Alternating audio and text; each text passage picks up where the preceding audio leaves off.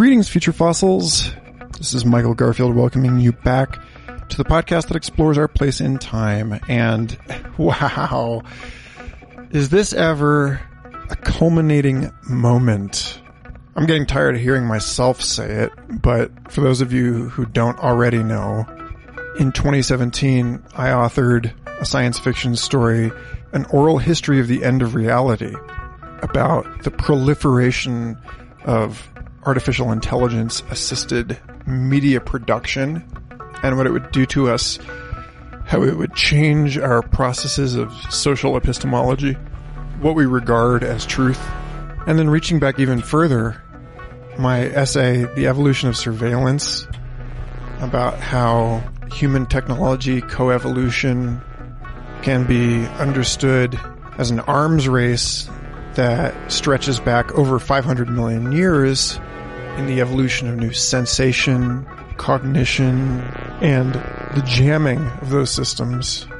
So, well, anyway, here we are, December 2022, and if you're listening to this, you already have an opinion about whether you feel that the proliferation of new tools like Midjourney and Lensa and ChatGPT are good or bad. It felt really important to me to host a kind of emergency congress about this topic with some of my artist friends, and I hope you enjoy this unedited 6-way sense-making session. But before we dive in, I want to thank new Patreon supporter Andre Silva and the folks who have purchased my music since the last episode, Shoji Shan, Cody Thomas Koyak, and Jeff Hansen. And the folks who have bought my art as well, although, as I will explain later in this episode, I'm starting to wonder why I even bother. But yes. There are so many ways that you can support what's going on here. And the best is patreon.com/Michael Garfield or michaelgarfield.substack.com if you don't particularly like being inundated with all of my new projects in a piecemeal fashion, but prefer a digested form. Okay, so with all that said, the holidays ahead, here we are in the Ragnarok of our creative epoch. It's my great honor to have Julian Picaza, Topher Sipes, Ivo Heining, Micah Daigle, Jamie Curcio on the show to discuss the adaptation of artists to our rapidly evolving technological milieu. Enjoy.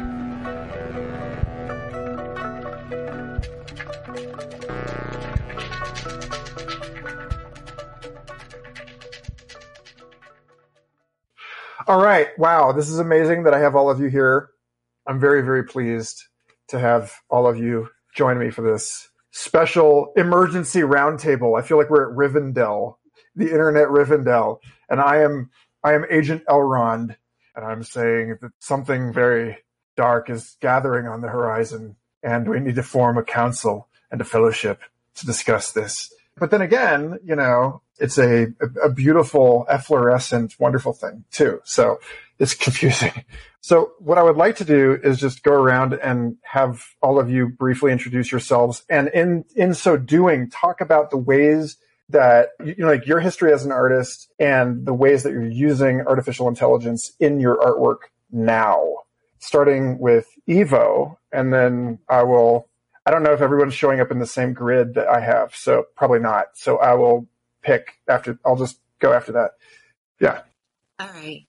So hi, I am Ivo Heining. I am in Los Angeles today.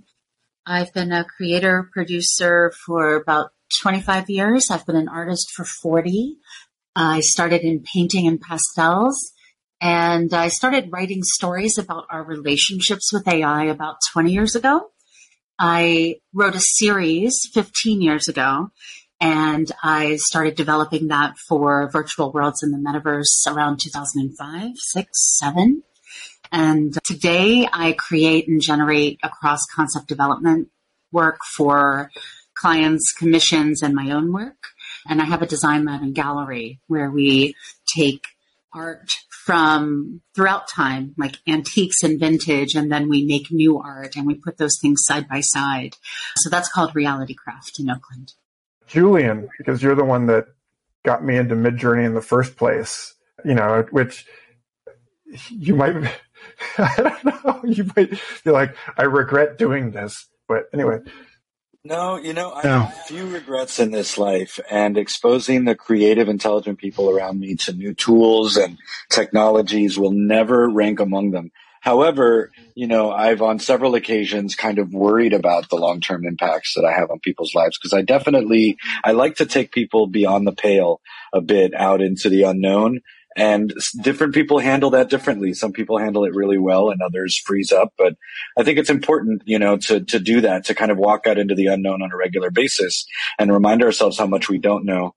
So I'm really happy to have, helped bring you into this. In terms of who I am and my background, I am, I'd say, a creative technologist. I have a background in the arts and in the film industry, but it was mostly technology that kind of was at the core of my activities. So about 10 years ago, I found myself as a visual effects supervisor who was really curious about industrial design and automation, and got into things like CNC, and laser cutting, digital fabrication, and blockchain about 10 years ago. And so really, I'm somebody who's enjoyed the privilege of leading an interest-driven life, and I've mostly been exploring different creative applications of technology all over. I run the gamut at this point, and I continue.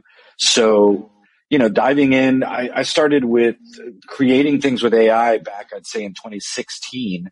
Although machine learning was still present, I wasn't doing much generative work with it until, Google dropped Deep Dream out there for everyone to play with, and all of a sudden there was all this fun style transfer stuff popping up. And so I got in and started training some of those and experimenting with what was possible. And these days I've been doing all sorts of things, but versus creative projects, what I'm really doing is I'm just seeing what the limits of the tool are. Half the time I'm experimenting to see, what does this thing do? And in the process, I create all number of things. I make up projects to test its capacities. I do that with every tool I use. But I don't think we've even begun to find the limits of these things. So I don't even want to define what I'm doing too much yet, other than exploring and experimenting. Other than fingers, right? Fingers. Right. Yeah. If we could get hands down for now and and the eyes to stop crossing, I would say, okay, I think we can do something. Until then, it's all speculative, James. Yeah. Well, hands are still hard to draw as a visual artist, whether or not you're using technology. So it probably will be a little while.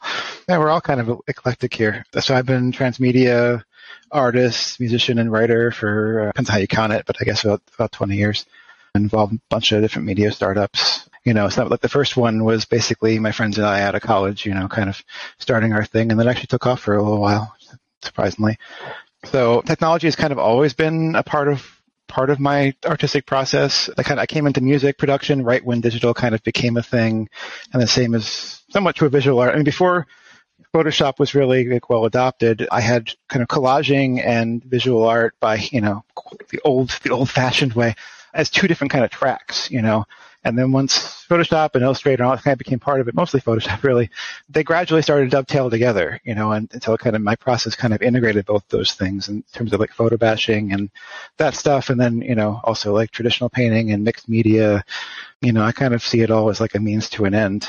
So the visualization apps like Midjourney seem somewhat familiar to me in a way, although of course what they're, the results that are starting to be produced seem light years beyond, other generative processes, but it feels very familiar to me in a way that it seems like I think some other artists don't necessarily have that experience of sort of I know what to do with this, at this stage. I mean, like you were saying, it's happening, it's moving so fast that it's very hard to predict where it'll be, even 3 months down the road, because it's still in an experimental phase. Topher? My old friend. So I've been drawing for as long as I can remember, and I was really inspired by cartoons and animation comics growing up. And then I studied graphic design and illustration at university and was doing fabrication design for theme parks and children's playgrounds for a while, which is what kind of introduced me to the 3D space and thinking more spatially. And then for a while, I was very much into environmental interpretation and have since, to this day, have a lot of environmental conservation oriented work. Around that time, I also got into performance work, because I used to be a musician, but then I sort of integrated that understanding into using sort of visual instruments. So, using a digital drawing Wacom tablet or a touch screen and later VR to project onto musicians and dancers and stages, etc. And then more recently, art directing VR experiences that are sort of in the digital therapeutic realm. Also very much inspired, influenced by various types of flow arts of movement and dance and treating, the page or the screen like a dance floor, improvising and using pareidolia to kind of find forms in the chaos. And then also almost 2 decades of like pretty dedicated dream work and dream documentation as well. So using AI image generation, I actually, with the exception of like a few social media stories, I actually haven't published like any posts of what I've been doing with it, because it's been part of a larger process that is sort of behind the scenes, and it's never necessarily the end image, but it's actually part of an iterative process for bringing things along the way. I'll leave it at that. That leaves us with you, Micah. You're kind of an outlier here, and I appreciate that, I think. In what way? In the sense that, I don't see you as a working professional artist. Like, you are a very playful, multimedia, exploratory type person, but you're somebody that seems like these new tools have really just allowed you to just step forward and rock out in a way that has completely astonished me and so many other people, and really separates, in my mind, there's definitely like a breakwater point between this and like the stuff that you were doing before. I don't know but I mean, here I am commenting on you before I've allowed you to introduce yourself. So. Sure. Well, it's interesting to know how you experience me. Yeah, my relationship to the label artist has been complicated. I, like everyone else here, has been creating stuff like compulsively since I was a kid. I think it started actually for me when I was like 4 years old, and I broke my leg, and I was in the hospital for the first few months of school. So all the kids were like meeting friends and like doing like social school things. And the only thing I had to do was read and draw. And I remember I like created this like a storybook, an illustrated storybook of a boy who broke his leg. At the time, I didn't know I was doing like art therapy on myself, but I was. And like from that point on, I just always used art primarily as like an introverted processing tool. And it wasn't necessarily something that was like for other people. And I would like often get like in trouble in class because I'd be drawing instead of, paying attention to the teacher, Yeah. And at a certain point, I feel like my art got good enough to start sharing it. And then I became like known as an artist in school. And I got like the superlatives, like most artistic, blah, blah, blah. And I thought that I was going to be an artist. Like that's where it seemed my life was going. I wasn't able to get into like a good art school. So I went to a state college and the art program sucked. And I basically like flunked out of my art classes because I found them all really boring.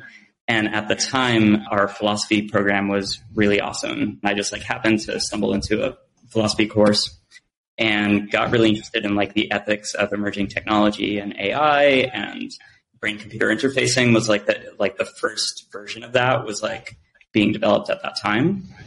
So I kind of like made a break with art. Like I stopped drawing for probably like 10 years, and it was like such a big part of my life, but I kind of like went into this like philosophical activist channel of my life, and I became an activist, and I like worked on nonprofits for a long time. But then this like creative part of me like kept getting tapped into as I was working on that stuff, and I essentially became like a full-time designer. I have a design practice, and I would say a like professional artist at this point, but my art is through design, brand design.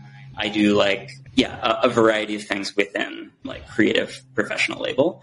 But now with AI, it's kind of like the merging of like all these interests, and I'm just fascinated by it. And there's a lot more that I can share about my relationship to it. But yeah, I feel like I've never had the patience. I've always been kind of ADHD. So I've never had the patience for all of the ideas that I have in my head. I have like a billion ideas, and then I like grab one, and if I can't like get it finished within 24 hours, I'm like on to the next one. And so I have like a trail of unfinished projects. And I think that the most exciting thing to me about the AI stuff is the ability to churn out new ideas and get from like idea to finished product within less than an hour, rather than it taking weeks and then giving up on it. So that's me.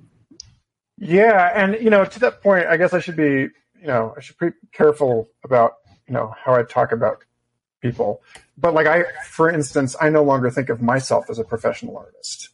In that just in case I don't know who's going to listen to this, but like my first contract actually to do art was to come up with mock-ups for horizontal format ad placements for Disney MGM Studios' Twilight Zone Tower of Terror. Because this is a vertical elevator drop ride that apparently no one at Disney, including the Imagineering, could figure out how to like represent this on a billboard or a bus. And so my father, who was working at Disney at the time, said, I bet my son can because he draws all the time. And I gave them a 4-panel thing, and they used all 4 panels. My dad gave me $120 when I was 12 years old. And that's what started this. Meaning both the idea that I could make art for money and also the recognition that I'm going to be horribly exploited by corporations. Because obviously, like, it's probably worth more than $120, even in 1994. So, but, for 13 years after college, I was just piecemealing a career out of live painting and music performance and public speaking and scientific illustration and contract illustration, for whoever would have me, merchandise design, and that's what brought me into the orbit of all of you fine people. Micah, whom I met while I decided I was just going to hitch a ride out of Burning Man and backpack around San Francisco for a couple of weeks in 2008. And I met you at the Couch Surfing Mixer there with Troy Dayton. And, Topher, I met through Art Outside Festival in Texas. And so, it's just like, but, now I work in science communication, and I have a family, and those days are behind me. And like, the only way I can paint now is if I have a child with me painting, often like on the same canvas. Like the only way I can make music is like waiting until they're asleep and then using my headphones and, like ingesting things that I shouldn't to keep me up later than I should be, that, so that I can carve out this time alone. And so the AI stuff has been really interesting for me, because I feel that, one, I really sympathize with you, Micah, in that the ADHD thing, I feel like, working in social media has destroyed my single pointed focus. Like, it has made me this sort of like Avalokitesvara of, like juggling 9 million things and feeling like I can like legitimately track 2 conversations at the same time, but at the same time also having to have a multifocal sort of life, in that respect in order to get anything done. And then the other part is just, it's a matter of time and not being, just, we're like, I think that the sort of the umbrella of this whole conversation is that this was the year that it really felt like that moment, to get kind of Ian Malcolm about this, that moment in Pirates of the Caribbean, when you're about to go over the waterfall, and you can feel it. You can feel the front of the boat is tipping. And I feel like that's where we are as, technologically as a species right now. We are like, with everything. Yeah. So, I mean, it's like we're no longer trying to steer away from the falls. Now we're asking, do we hold onto the boat? Do we need parachutes? Do we learn to fly? What the fuck is this all about? And so that's the question I have for all of you, really. And you all can whoever, popcorn this, but like, how in your own lives, and then maybe like, how do you see generally people responding to this stuff? How do you see people adapting to it? And then how do you see people not adapting to it? Like, how do you see it like ruining people too? And so that, where are the potholes that we need to drive around? Can I interject here? Because I have some thoughts about what you were just saying before you posed that question that kind of segue well into it. They might help frame it. So I found I could really relate to both Micah and yourself, Michael, when you were kind of, negotiating with the word artist or professional artist or designer. And I found myself trading back and forth between those two taxonomic, which pigeonhole do I put myself in for somebody? Because I'm really in both. I'm really in many. I am also that many-armed Avalokiteshvara. And so people want me to have that very simple business card title, and I've never been that, and I don't want to deny myself any of them. I mean, I barely play music ever anymore, and I'm not giving up my musician title. That's my religion. That's my truest sacred spiritual connection. Even if nobody ever hears me play another note of music again, or I never touch another music instrument, I will still be a musician. I'm not giving up that credential. So, taxonomy matters because I've seen, in terms of what potholes that people have hit, I've seen at least two places where the naming and phrasing around certain things has confused the public. And I deal in a lot of my work with the public becoming confused already about technology platforms that I work with because they're poorly understood by the general public. So when in 2016, when we all started making 2017, style transfer, neural network based artwork, nobody was calling it AI art. Nobody used the term AI at all. We were trying to come up. We're is it neural art? I don't know what I'm doing. I'm making images using this cool algorithm to do style transfer. But it definitely wasn't called AI art. And I've seen people respond badly to the term art being used because they're robots can't make art. Right? And they think there's just a basic flaw there you shouldn't even call it art because there was a robot there. And then they say AI, and that's another taxonomic issue because most of the general public, when they hear the term AI, they're thinking AGI. They're thinking artificial general intelligence, a thinking machine. They're not thinking a machine learning algorithm, which is basically most software these days. We're getting past halfway where ML, machine learning is in everything. So even calling it AI is confusing to the public because they think there's another consciousness there, and there isn't. We're not implying that we should take AI out of the taxonomy because people think that means there's a thinking robot, and there is not. There's no sentient robot involved, Yeah. So that's my first offering. So Julian, I'm sorry. I prefer to use generative arts, for example, or other terms that aren't AI art. I'm curious what other language the rest of you use that help to maybe demystify, but also clarify how your artistic and creative and curatorial and directorial eye informs your process now. Generative art definitely is a good one. I use that a lot, but I've been trying to use visualization app more when I'm specifically talking about Midjourney or Stable Diffusion or any of those things because of the reasons that you gave. And I think people would react a little bit differently if it was I'm creating this thing with a visualization app, then I created it with AI, and it's Terminator, it's trying to take over, it's a very exactly. They're I use Skynet to make art. Right. Yeah. It's confusing. I tend towards generative art as well. That's my preferred term. But I like throwing some of the other technical terms in there because they're accurate, even if they haven't stuck. Like image synthesis is a perfectly accurate term technically to use for this. And I like saying diffusion. I want people to know this is diffusion. I like to mention latent space. Nobody's talking about latent space. And latent space was like the major pivotal point of this generation. It was how they used latent space. Everything else, the natural language processing and the diffusion were not that new, but the way they used it and the way they used latent space specifically is what was so new this time around. And words like style transfer have been done throughout our history. And so that can be a leveler for people to understand why style transfer modes and schools have become popular throughout time, and that this may be just another school of art, the way, Impressionism, they were called Impressionists as sort of a derogatory term at the time, right?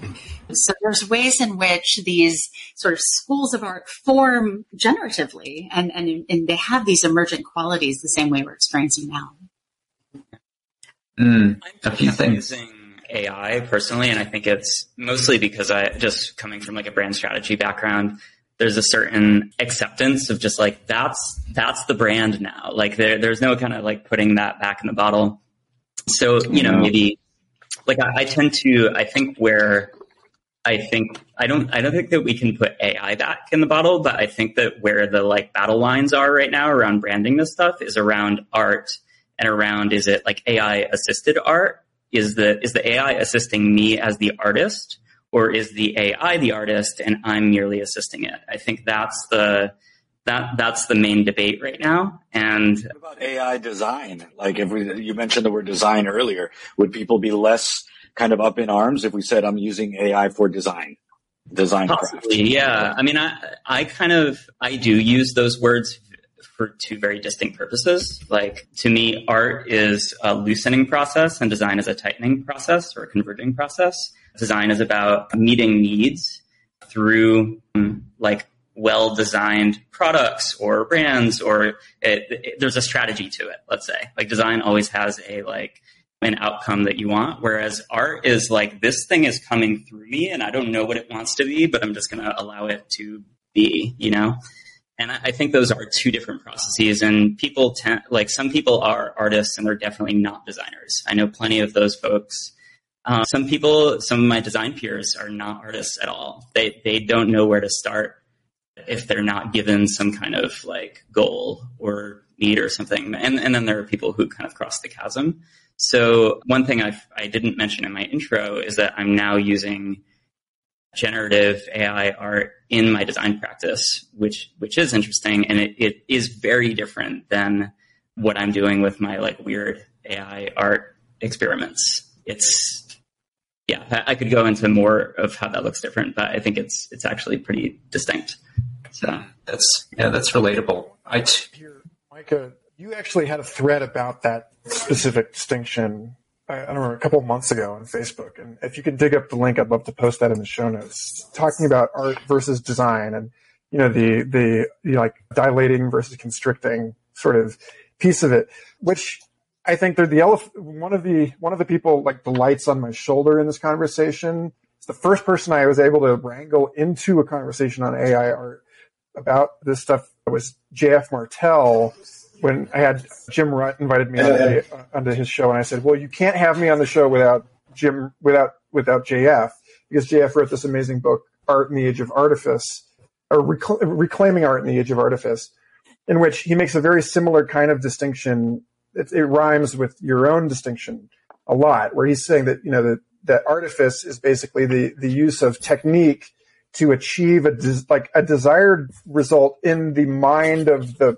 And it's interesting how that syncs up with someone who I asked to talk about these things with, but I have not heard back from, perhaps unsurprisingly, who is Alex Gray, whose book, The Mission of Art, really changed the way that I make art, changed the way that I think about what I do as a creator, in that, Alex was saying, well, you have this imprint, this like holographic signature of yourself, that is put into the work and then is transmitted like in a Buddhist set. It's like a direct transmission into the whoever beholds the work.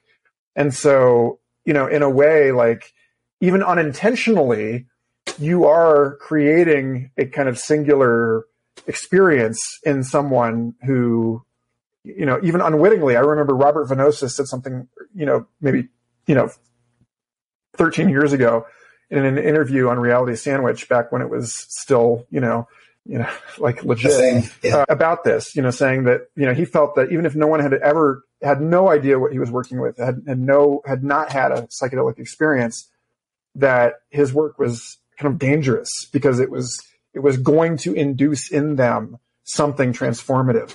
And so, it's interesting, to think maybe this is not where I expected this conversation to go, but like it does kind of make me wonder about, even JF will say that this is not a strict binary, because obviously whatever we intend for something that we create to be, it's going to find affordances, or people like William Gibson said, the street finds its own uses, right? Like people will take it up and repurpose it for unintended, stuff. And so, yeah, like, and then if the same is true for like, even like the bioaccumula fe post-human turn on design, which is that, like even with design, we don't really, where does the intention for a design come from? It's almost a critique of free will in that, like, it's, we are just sort of this interference pattern of environmental influences. It's going to be like a process of back and forth. I mean, even if you're working yourself, like alone in a room, at least mentally, I feel like it's very much a sort of process of sort of being, putting yourself in different perspectives and playing the role of different people if there's no one else to work with. I like working with collaborators in different mediums, but if I don't have something to collaborate with, I'll do it with myself, right? I think, I mean, that is one way to think about AI, although, of course, as we've all discussed, it's better not to think about it as having agency of its own, because it's not accurate. It's more like cloud formation or crystallization or something like that, like a natural process that we're participating in to some extent.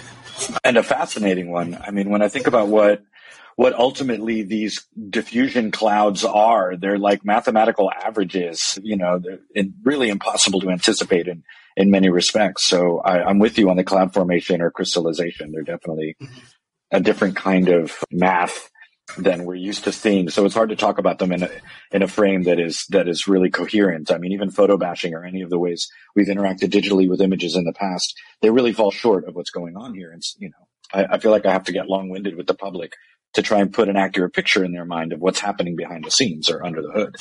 And that's why I think the taxonomy, is so important. How do we talk about the tools we're using and what they are? Because it's hard for people to understand what's happening under the hood with most modern technology products. So you really do need to frame very carefully for them.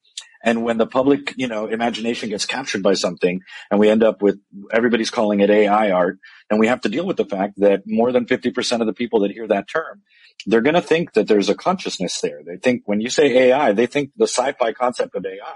They think HAL, make me a painting, please, HAL.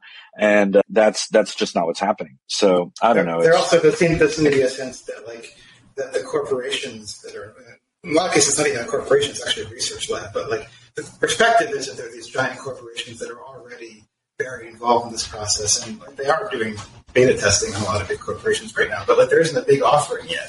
So there isn't it's kind of I think it's important to look at the ways that this can be misused. We'll get into that a little bit, but it's kind of jumping the gun a little bit to talk about the evil machine, the evil empire that's already trying to destroy art with AI when it's it's a research lab with 11 people, an open source project. There have been some VC offerings, but it's still in the business world, it's not, people are kind of still in early testing, which is crazy to think about, but. And it's paired programming. We've done paired programming for decades. Now we are just doing human AI paired programming in chat, in video, in imagery across the board. Having our tools, sort of effectively trained to work with us, it makes us all better, ideally. Not every tool is trained to do that, but if you're working well to create the tool that you need to do the work you're creating, refining your artist brushes or your sculptor tools the same way an artisan would have done throughout time. I love the not just the fluidity, but the way in which each of us has learned to sort of shape our toolkit to work with our vision and to work with the kinds of things that we want to be generating and creating moving forward, even if that's at the edge of open source or at the edge of what tooling is currently providing.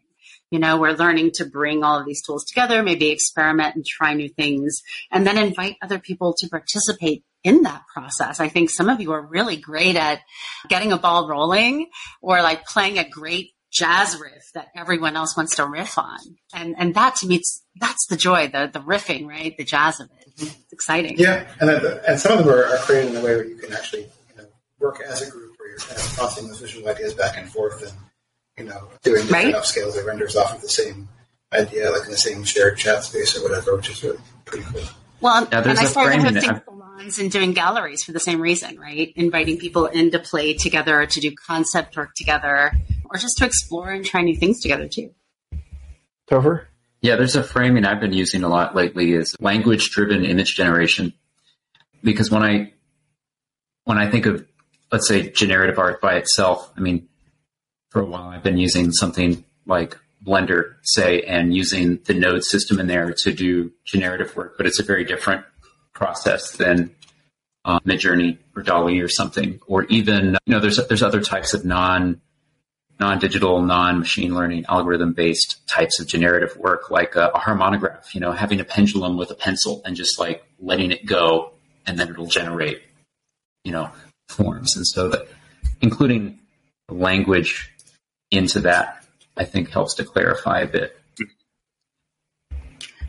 I like that, and I'm excited about increasingly image not being the primary prompt. Like, I've been using image prompts in my Midjourney creations, and now increasingly photo bashing and like just creating sketches or like doing a quick photo bash as an input of something that I want to see, and then using like very, very minimal stylistic like words as prompts.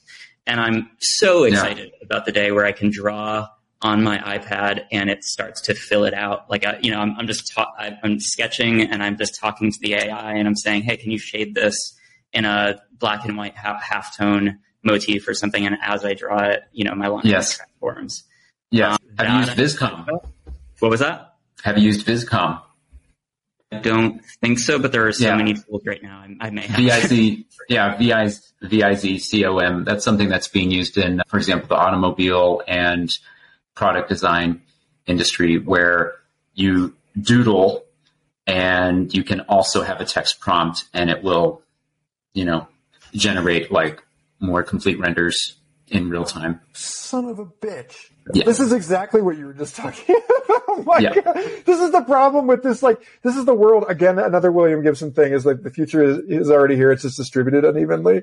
It's just like, all of us think it's like we're on a frontier, but it's this n-dimensional manifold. And we're just like, that thing, it's here now, which is the thing that like, and so, I mean, maybe this is actually kind of a more pressing question because, somebody actually posted this precise question to the Future Fossils Facebook group, which to me suggests that they had never actually listened to a live recording of one of my shows.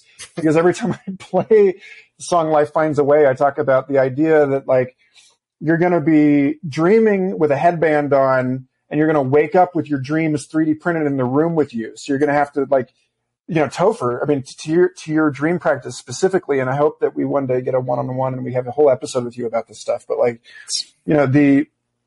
the notion that like in Michael Crichton's totally underappreciated novel Sphere, where like everyone develops these powers to just manifest whatever they're thinking. And then at the end of the novel, they decide that they don't like it and that they're going to manifest the reality in which they forget that they have these powers and their brains don't do this anymore. And I think that, like this is, I mean, it's sort of like Wonder Woman 1984, which I brought up in the panel I did with EFF Austin a few episodes ago, where it's like, there is a line where our ability to create things just by thinking about them immediately and to have them become physical objects, like there has to be a threshold. Like there has to be either like a firewall so that we're not just like ideating suicide and then accidentally killing ourselves, or there has to be some sort of economic constraint. That's what the big red button is for. Yeah, right. Or like, oh yeah, that's the meme of the guy. Which big red button do I push? So right. Yeah, I mean, so this is, that's an interesting question to pose to you all, which is sort of like, at what point do you actually find that it's no longer fun, right? Or like, at what point does this become, because I need to bring this guy into the conversation, Steven Zapata, who's an illustrator on YouTube and Patreon, and posted this very long critique of AI artwork that I will share in the show notes. And I think the most important of his critiques, in my opinion, is the critique that he made that rhymes with something, that Herbert Simon said in 1971. It said, thanks to Richard Doyle for turning me on to this. I use it in my email signature at SFI. He said, information consumes attention. And so a world that is saturated with information is a world in which people are impoverished with their attention. And so, Zapata's critique was that it's going to become so easy to make art that no one will be able to actually get anyone to look at art. And I think that's like that, it's already the case that, we live in a world where social media, everyone is shouting and no one's really listening in a way, or it's like, I mean, just partially because of algorithms, that's a whole other thing. Right. Yeah. And to be fair, like, what is it? 99% of people on social media are just lurking, reading other people's posts. But like, but at the same time, it really it's obvious to everyone, I think, that the competition for attention has become the primary thing, because it is the one thing that we don't know how to scale with digital media. Right. And so, yeah, I'm just going to like lay that all out before you, and I hope that you all will riff on that. I think there's a part of that concern I share as well. I think it's more about, it'll increase the perception that art is easy. It won't make art easier. At least it won't make it easier to make quote unquote good art, whatever the hell that is. But, it'll make it seem easier, and that'll have effects. It'll have downstream effects, certainly. I don't think it'll make people want to stop looking at it. At least so far in human history, that hasn't happened. It would certainly be a first. People would say, okay, I'm done. No more images for me ever again. I don't want to look at anything, But I think it's less that they would want to stop looking at it, and more what we already see happening with, let's say, all the streaming networks. Like when I was younger, movies were this magical place that stories went to be revered, and now it feels like it all just kind of washes right off. It's like you have this deluge of like a fire hose of media coming at you, and it's all really high quality. The shows on all the streaming networks are great, better than old TV quality, and yet, none of it really sticks. And we've gotten even pickier about, we're like, oh no, this particular Lord of the Rings wasn't convincing enough. And that particular Game of Thrones, I didn't like the wigs. And so we'll just throw the whole thing away, even though it was probably the most convincing, period piece anybody has seen for 10 years or whatever. And so, I experienced this. I'm in Miami right now for Art Basel. And I've said many years during Art Basel, like that the worst thing about Art Basel is that it's too much great art at the same time. So you don't really have any time to just sit with one piece and be like, this is amazing. I'm going to sit here. I remember doing that at the Louvre, or places where they have these giant epic pieces of work. I would just sit down and stare and have a special moment with that work. And when you're completely saturated in it and overwhelmed with media stimulation, you just don't have the bandwidth to do that with, like, you might not even hear a song all the way through because you're busy and you got to your destination. You don't have time to sit in your car and listen to the rest of the song. You got to go. And so that's what I worry. Not that people will stop paying attention to art, but that it'll just be so everywhere. They'll start tuning it out even more by necessity. Yeah. I definitely respect that concern, and I feel it as well, of just not just the deluge of art, but the deluge of information and everything that we're dealing with on the cusp of the singularity or whatever this is. But I think I think it's not a bad problem if the problem we're dealing with is that like more people are creating art and the world is a more beautiful place. And, it's the Burning Man problem, right? There's like too many things to experience. And so you get overwhelmed and you're like, I only scratched the surface of everything that's out there. But it's like not a bad problem to have. You just got to work on your own FOMO and your own like filters and your own relationship to it. I think Zapata was really right about a lot of things. I'm not super concerned about this concern. I'm concerned about who owns this stuff. Is it ethical for these for-profit private companies to be making huge loads of money off of data sets that have been, grabbed by other artists? I don't think that's an easy answer, but I think that those questions are like really important. So I think those are the things I'm concerned about. Like it's all the stuff where like we can't have nice things because capitalism, right? Like I would love to be living in a world where people are just creating like art generating machines, and like that's filtering all of the amazing art is the hardest thing we have to deal with. But right now we have to deal with like, how are artists going to get paid? Because now what has happened to every other industry where, those who have the tech to be able to automate it are basically scooping up all the value and the money from that. That's now happening to art. And I worry about that a lot. I think I was like really impressed by Kevin Kelly's article about AI art in Wired. I think he made a lot of really good framing decisions about how to talk about AI art, but I think he got this wrong. I think that he kind of like hand waved it away, and he's like, "Oh, it's not a big deal," but I'm deeply concerned about it. I think Kevin Kelly does that. That's like he's built his entire career. I took him to task on this the last time I spoke with him. Anyway, okay.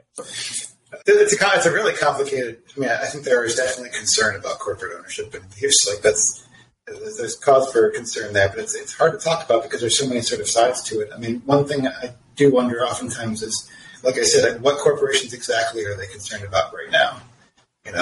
Versus what corporations are worried about in 5 years. Disney, but like right now, I don't know. I mean, I've listened to the journeys, like developer talks and whatnot. I don't know them that well, so maybe there's like nefarious things going on I don't know about, but they seem to be like a pretty small like research group that's, they seem to be making enough to grow, but it's not like this big money making scheme, In my experience, that's how every startup sounds. Yes, that's what I'm saying. It's like I realize I'm saying that right now. We don't know what's going to happen when $1 billion is dropped in front of their face, but right. Yeah. At a certain point, the company grows beyond the founder's ability to rescue it from the Moloch beast that is capitalism and all of the like bad incentives and stuff, right? And so It doesn't really matter if founders are good people or bad people. It's going to turn into a profit maximizing machine if it's set up in that way. And I do have friends that are working on this. I want to give a shout out to my friend Derek, who's working on a project called Purpose, and it's basically helping startup founders to create basically like the corporate structure that is in line with their values, the corporate structure and investment structure, so that it doesn't end up turning into a monster. I don't actually know if that's possible, but at least people are working on it. But I think that that's where you solve these things. You don't solve them on the level of like the technology itself or having conversations about the technology. It's like you've got to actually like fix the problem at the capitalism level. Sure. Oh, it's time to be concerned about like the sale of information. It's probably like 20 or 10 years ago, with cookies and social media and everything else. We've been selling our information for quite a long time. But does anyone else find it hard to hear James? Oh, sorry, Mark. James, you're quiet, but we'll fix it in post. Okay. So the question. Yeah, and I want to double down on this with you all because I think that, most of the time when I hear people talking about this stuff, the people that have the greatest problem with it fall into, like, it seems to me one of either two camps. And actually, Micah, I'm totally going to link to your AI art menagerie of people using AI art because I feel like you pegged all of us in this in some way. But, like, there's the people that generally fear change, again, you brought up Kevin Kelly, there's Stuart Brand who said, when progress happens too fast, then people call it, change and they ask it to stop. He said, in his book, The Clock of the Long Now. And I think that's accurate. Other people have said that technology is just whatever was invented, like basically like since you grew up. And you don't recognize all of the other, like the mountain of technologies that you're standing on. And you just think of that as just part of, the human experience, but it's not. In the same way that all of us think of the atmosphere that we breathe as just like this thing that's always been here, but it hasn't. been this way. Like, it was fabricated by living organisms hundreds of millions of years ago. And so like there was a time when you could go back to Earth and there were things living on Earth, but you'd have to wear a spacesuit. And so, but the question is not, how is that? It's how fast is that happening? Right. And are we within the window in which we can actually evolve to keep pace with it? Or is it just, is it beyond our ability to do so? So there's people with that concern, but then there's like this other thing, which is that, and, generally people just fearing strangeness, fearing otherness, and I feel like those people, all of you have spoken earlier to that and to, how do we talk about this in a way that creates more affordances for people to kind of like understand that this isn't necessarily, at least in its current formulation, radically different from what has come before. But then there are these other people that are looking at it purely in terms of the creative economy. And, the thing that I think empowers me to just enjoy these tools, frankly, is the fact that I'm not making art for a living. I think that when I look at this, and I know, basically all of us have had this conversation in one form or another on social media at some point, but like, it seems as though you cannot talk about what a world saturated with AI artwork looks like without, like, we have, to another Lord of the Rings reference is like, the orcs have penetrated Helm's Deep at this point, right? Like we have finally reached the point that most people even 2 or 5 years ago never thought was going to happen. And so the whole question of what is the end point of automation, when we're talking about things like, Milton Keynes and the 1930 essay, economic prospects for our grandchildren, and people wanted automation to be this thing that liberated human beings into a life of leisure and creativity and exploration and like, Star Trek style. But one of the weird things about Star Trek is that, they don't adequately explain the post-scarcity economics of that whole situation. And so like, we see this and we see that. And then the other fork in the road is like, the road, Cormac McCarthy. It's just like total desperate misery and despair. And so, obviously if an organism gets big enough, at some point it can't just expect nutrients to diffuse through it passively. It needs to create a heart. It needs to pump blood. And so people like Brian Arthur, back in his McKinsey essay in 2017, were saying that we absolutely need UBI beyond a certain point with automation. But, it's like how much of the organism has to die from asphyxiation before a heart will evolve? And like, can we evolve a heart fast enough? These are the kinds of questions that I have for you. And I'm curious what you all think about this stuff. It's funny, I was just having a conversation about how it's almost impossible to have a conversation about AI without talking about UBI. For that very reason, that's a tough one though in terms of speculation, isn't it? I mean, I was just reading a meme about an hour ago that Sophie Strand posted with and it was basically someone saying, we can't decolonize everything, y'all. Some things just gotta die or burn. And so, I think, yes, what you were saying earlier, that the future is already here, is just not evenly distributed. I think a lot of really great things have become possible, are possible now, and have been going. I don't think everyone's going to get to, enjoy the progress. I don't think it's going to work for everyone. And I don't think it should. I don't think it's a better world that it works for everyone or that everyone has the same result. I think diversity is ultimately messy, and that in order for this to move forward, which it's not going to stop, we can't put the genie back in the bottle. There are going to be mistakes. There will be industries and things that will be disrupted, that will have negative effects, and there will be disruptions that have positive effects. Like it's not ever going to land at an all black or all white conclusion. Like the fork in the road there's just more than one fork, more than one road. And a lot of them are going to happen at the same time to different people in the same places. I know that's not much of an answer, because I'm kind of saying everything, but I do think it's going to be like that. It's going to be a bit of a everything all at once. Yeah, a jackpot, as the peripheral likes to call it, like just a bunch of things happening at the same time that they converge in ways that we would never be able to effectively anticipate, and we can just hope that we can respond to them effectively. There was some really interesting singularity fiction in a collection of short stories by Ken Liu recently that covered very extensively a lot of like singularity stories and AI and transhumanism kind of crossover into the digital. And you're not going to have one mass reaction. You're going to have a bunch of different reactions and a bunch of people dealing in different ways and changing their mind midstream, being like, no, I'm against it. Actually, okay, let's try it, like that. So I don't know. I wish I could get ahead of it mentally, but I think I've stopped trying. I think I'm just trying to stay tuned. It's moving so fast. Just stay on the surfboard. Yeah, exactly. It can feed that which wants to be both fluid and plural in the human.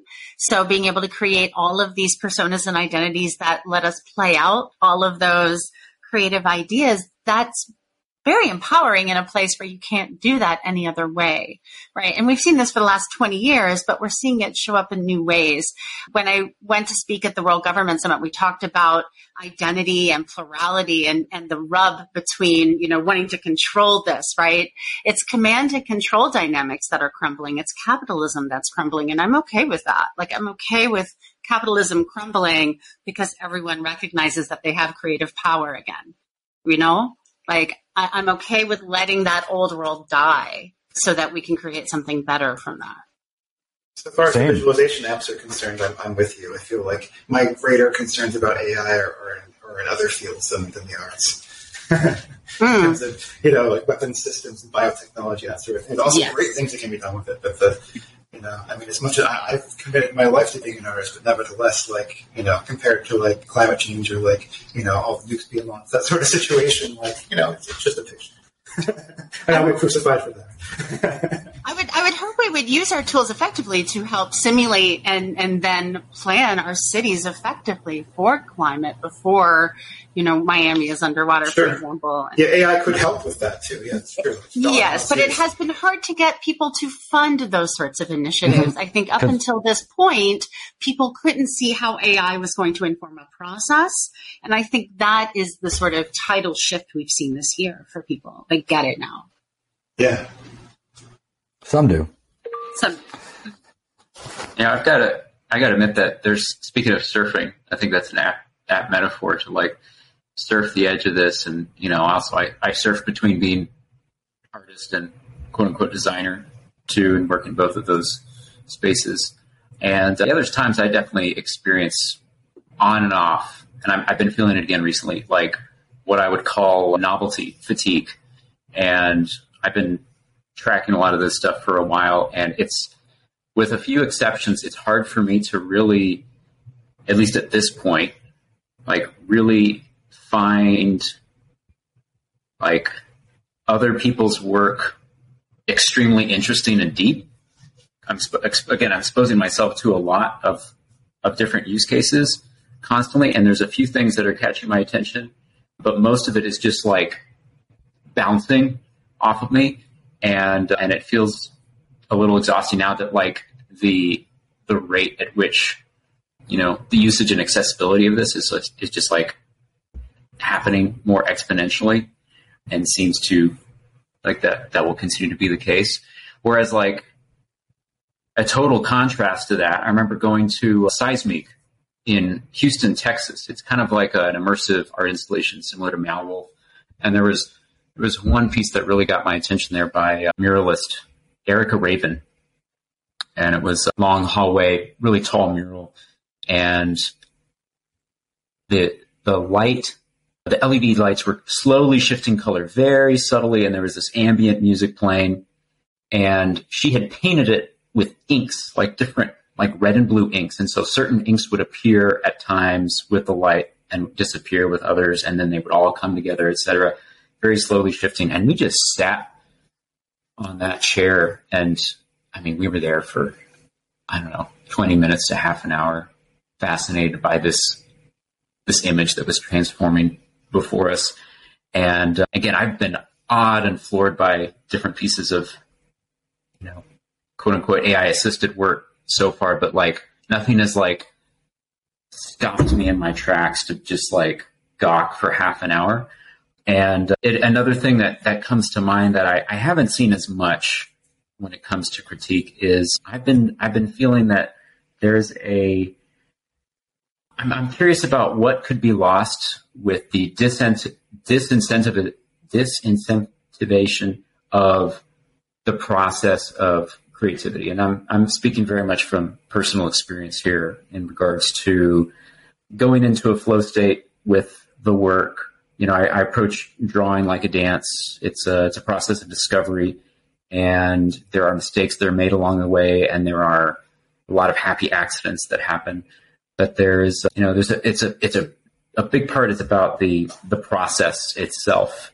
And sometimes like committing to that process, even if there's no knowledge of what that end product is going to be, and lots of surprises along the way. And I've, personally found a lot of meaning making through that dance and that kind of like surfing of the creative process.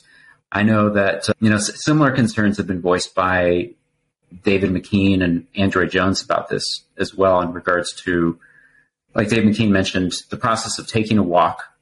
And we don't take a walk to like, bam, get to the other place immediately. But there's a meandering, there's a discovery along the way. And not that, when it comes to like art therapy, not that AI can't be used for art therapy, but specifically the physiologically embodied process of engaging with, a work, even if, it doesn't even need to be professional, but totally private. A concern I have is like the disincentivization of people even wanting to learn how to draw and stumbling across something that could actually like save their life or bring them to tears unexpectedly, because that's what it's done for me. So I know it's a tangent, but just wanted to put that out there. I want to speak to that directly because this week is, just to like timestamp this episode. This is the week that everyone on Facebook was sharing their Lensa selfies, right? And I went ahead and I made a bunch of my wife, which, I knew I had her consent and it was going to be a gift kind of a thing. So I went and I trained the algorithm on specific batches, like one batch based on, the first 10 years of our relationship, and then one of just the few years right before she became a mother. And like, I'm going to do a third, which is like her as a, like the images, the most recent images of her. And it's interesting how different they are. But at any rate, like one of the things that I noticed was that very early in our relationship, and I still have this picture, I made a pencil drawing of her sitting at a piano. And, the process of like referencing her and like studying her face and like really attending to her in that way, it was awesome and beautiful and inspiring to see all these images that were coughed up by this algorithm. But I definitely felt dissociated from exactly that thing that you're talking about, the Dave McKean walk of like, and this morning, my daughter asked me to draw her on our little dry erase board. And so I realized I was drawing my daughter for the first time in probably 2 or 3 years. And that this was, this is a thing that I've fallen out of habit of doing, is like, actually like life drawing and portraiture and drawing people's faces. And, my wife said something when we were talking about this very issue this morning. She said something to the effect of, it's going to be like cursive, huh? Like it's going to be a thing that like, it's a dying language, like it's not that to bring Kevin Kelly back up in a good way. Kevin makes the point that, the expanding space of technological possibility seems to, in general, preserve everything that has come before. There are still people I know, Topher, you and I both know, James Herman Stroud in Texas, who naps flint. The dude is practicing 1,000,000-year-old art form still, and selling flint napped goodies. And so like, that exists, but like flint napping was a thing that, everyone knew someone who napped Flint back in the day. And now, I know probably, 100 people that know the same guy who naps Flint, and so, yeah. Yeah, there's probably some of that. I think I agree with Kevin there in general. I with the exception of all of the ugly stuff that comes with the capitalism layer of progress and all of that, stuff that we will never solve if we talk about it for hours and hours. Setting that aside, generally I'm in favor of more progress the better, because it doesn't actually limit what we can do. It just increases the possibility space. So I flew to Mexico a month ago. If I had to walk here, I would have never made it. It would have taken me a really long time. I'm glad that I can be here now, but I still take a walk every day, because a walk is good for my mental health. And there are things that you see on walks that you don't see in a car or an airplane, right? So I like the expanding possibility space, and I will continue to draw the old-fashioned way. I do think that you're right that fewer people will learn to draw as a kid because of this technology, and that is kind of sad. I think we need to mourn something anytime there's new progress, right? There's something that is a trade-off, but overall, I would say I am so excited for a 5-year-old kid, the 5-year-old me who had that idea of the story of the, kid breaking his leg. That was my art therapy when I was that age, that turning into my own personal Pixar movie that I share with my family and friends. That is so cool. And I can't wait for that. And there will be as many Pixar films as there are kids. And that's something to deal with. But also I think it'll be a long tail. There will always be some that burst through and tell a common story that resonates with everyone. And I hear you, Topher, on not seeing yet the stuff that moves you from this. And I think that's to be expected. It took a while before someone used a camera to create, Ansel Adams photographs, or after the development of film. It took a while before Kubrick came on the scene and did something super masterful with it, right? Not that Kubrick was the first or Adams was the first, but these are just examples of maestros that didn't have their tool and then got their tool and then had to work in community to figure out the best practices before they could become the maestro that they are. And I think that's what's happening right now. We're all part of that process of figuring out what these tools can do. And I think within the next few years, I will be absolutely moved to tears by something that somebody creates with AI. And, maybe one of us will be one of those people, maybe not, but I'm excited so I didn't mention this, but this t-shirt is AI.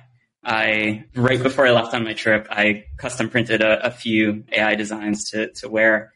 And I love that, I have a personalized, piece of art that I made with the help of this stuff on my body. And so I don't need to be the Kubrick of AI as long as I'm scratching an itch with it, if that makes sense.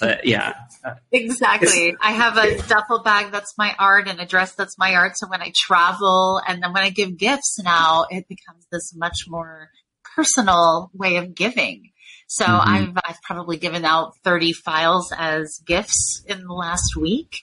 And now I have friends coming and asking for, hey, can we do a commission so that my friend can have this thing that's like a kimono or a puzzle? Or it's amazing what people are coming up with and seeing as things they want in their lives that might be practical and not just art on the wall. Sure. Which makes me really happy. It's accessible, It's not something that feels like fine art or that it's just for elite people. It's something that everyone can get around and use. It's also not all or nothing, right? Personally, I mostly currently use AI as a comping tool or for thumbnailing, that sort of thing. But, it's not totally. I'm still painting, I'm still using my hands to paint. So I'm still doing that process. It's just kind of making thumbnailing a lot faster and giving me more options to look at. Can I ask a question that we touched on just very briefly in passing, and I think it deserves more attention, which is larger problem that also, again, Steven Zapata talked about in his critique, that is about there's a huge difference between stable diffusion for visual art and dance diffusion for music. And that difference is that Stability AI, the organization, was very careful only to use music in the public domain to train that algorithm. And yet the scraping of billions of images to train the visual algorithm was completely reckless and unbounded. And there has been, anyone listening to this, I'm sure, has seen at least one artist who found out that their name actually pinged a totally obvious, like, oh, my work was used to train this thing. Mine was not, hilariously. I feel like I was left out. Yeah, left out of the Akashic Records. Yes. Right. In some way, like, it's clear I've been trying immensely hard to do this, and it's not delivering recognizable Michael Garfield stuff. So, like, in a way that it's kind of cool, but there's a blessing and a curse to falling through the cracks, right? Like, lack of visibility is good if you don't want to get caught committing a crime. It's bad if you're trying to get welfare, right? And so, these things, when I think about AI, and I've had this conversation with folks at SFI, actually, very recently, I had this conversation about, the question of, consent in uploading, basically, because there's this fantastic science fiction story, Lena, by Quantum. It's a pseudonymous author, but this was a story that inspired one of my favorite science fiction novels, Accelerando by Charles Stross, which was largely about, this question of, unauthorized duplicates of people. And, this question of, like, what happens if you're in Lena, for people, Lena is I forget her whole name, but the name of this Swedish model whose face was used for Kodachrome, photo, color testing. And she never consented to having this shot of her from, like, Playboy 1973 or whatever duplicated indefinitely for this stuff. But now it's like, that is the test kit that's being used for all of this stuff. And, similarly, like Greg Rakowski, Roger Dean, these people that are historically, very averse to getting ripped off, and again, concerned about their livelihood as artists. I mean, it's funny to me that Avatar 2 is coming out right, in just a couple weeks, and that there is that notorious lawsuit that Roger Dean leveled at James Cameron for ripping off, like, shot by shot, his own album artwork for Yes and Journey for the Avatar films. And now people are, like, going into Midjourney and, like, making, like, oh, I want to do me as a Na'vi, and so there's, like, this weird circularity to it all. But I mean, ultimately it does get, even if we don't get to the point like they did in Lena, where, the duplicate of you online has its own subjectivity and experience, and you're creating a literal hell state for this, these uploads that are, like, having to, wake up and find themselves disoriented as, a digital software object over and over and over again. There are these questions about, how this is going to change the way that we think about likeness rights. And, like, obviously our intellectual property model now is deeply, deeply flawed. We talk about that on Future Fossils all the time. But where do you see the new equilibrium? And you've already said, we're going to run with this in every possible direction. Okay, but new norms have to emerge around this stuff, and new regulations are going to have to emerge around this, and everyone knows it. So, like, where do you all see that flowing? The concern I have is, like, something like a company like Disney, looking to own the rights to an artist, to an actor, to, like, a star, where it's like, I think a couple of movies have actually kind of play with this idea, where they, they own your digital version, your digital likeness, and you can go off and fuck off to Hawaii, whatever, just do your thing, right? But that digital version is going to be acting or whatever on the screen, that's where I'd be particularly concerned about, that sort of issue. So the movie The Congress, for example. Absolutely. But I think we're going to also end up with something more like where the music industry is, where you can have 100 authors on one song. And as we begin to really look at the whole lineage of a body of work, you may have micropayments and a different way of dealing with attribution as well. How much of that will end up in the metadata, I think, is where policy and the creative industry are going to start to rub, especially in the coming year. As it gets the sense that, the policies of how attribution are dealt with are currently not standardized around the globe either. And the next decade is where most of that is going to be decided, not just in the EU, where data policies are much clearer about attribution. In the US, we just don't really have a clear lineage of attribution when it comes to metadata. I don't think metadata is going to look the same a decade from now as it does now when it comes to tracking all of the creators that might have contributed to a process. So this actually gets to, another Kevin Kelly thing that he talked about in The Inevitable, which was this idea that we're going to be able to have like garage automobile manufacturers where, and he didn't, I can't remember whether he did or did not explicitly invoke the blockchain. But Julian, you and I have talked about this, about, the idea that we'll be able to just drop out a piece of, a cool idea. And rather than having to go through the whole process of patenting it, you'll just register it on some distributed ledger. And then, the cool thing is like good actors can then, trace this sort of like NFT style thinking, and you get automatically redistribution of, you get automatically, a little royalty payout anytime somebody took the fender that you just said, oh, we're going to put that on our startup car, or whatever.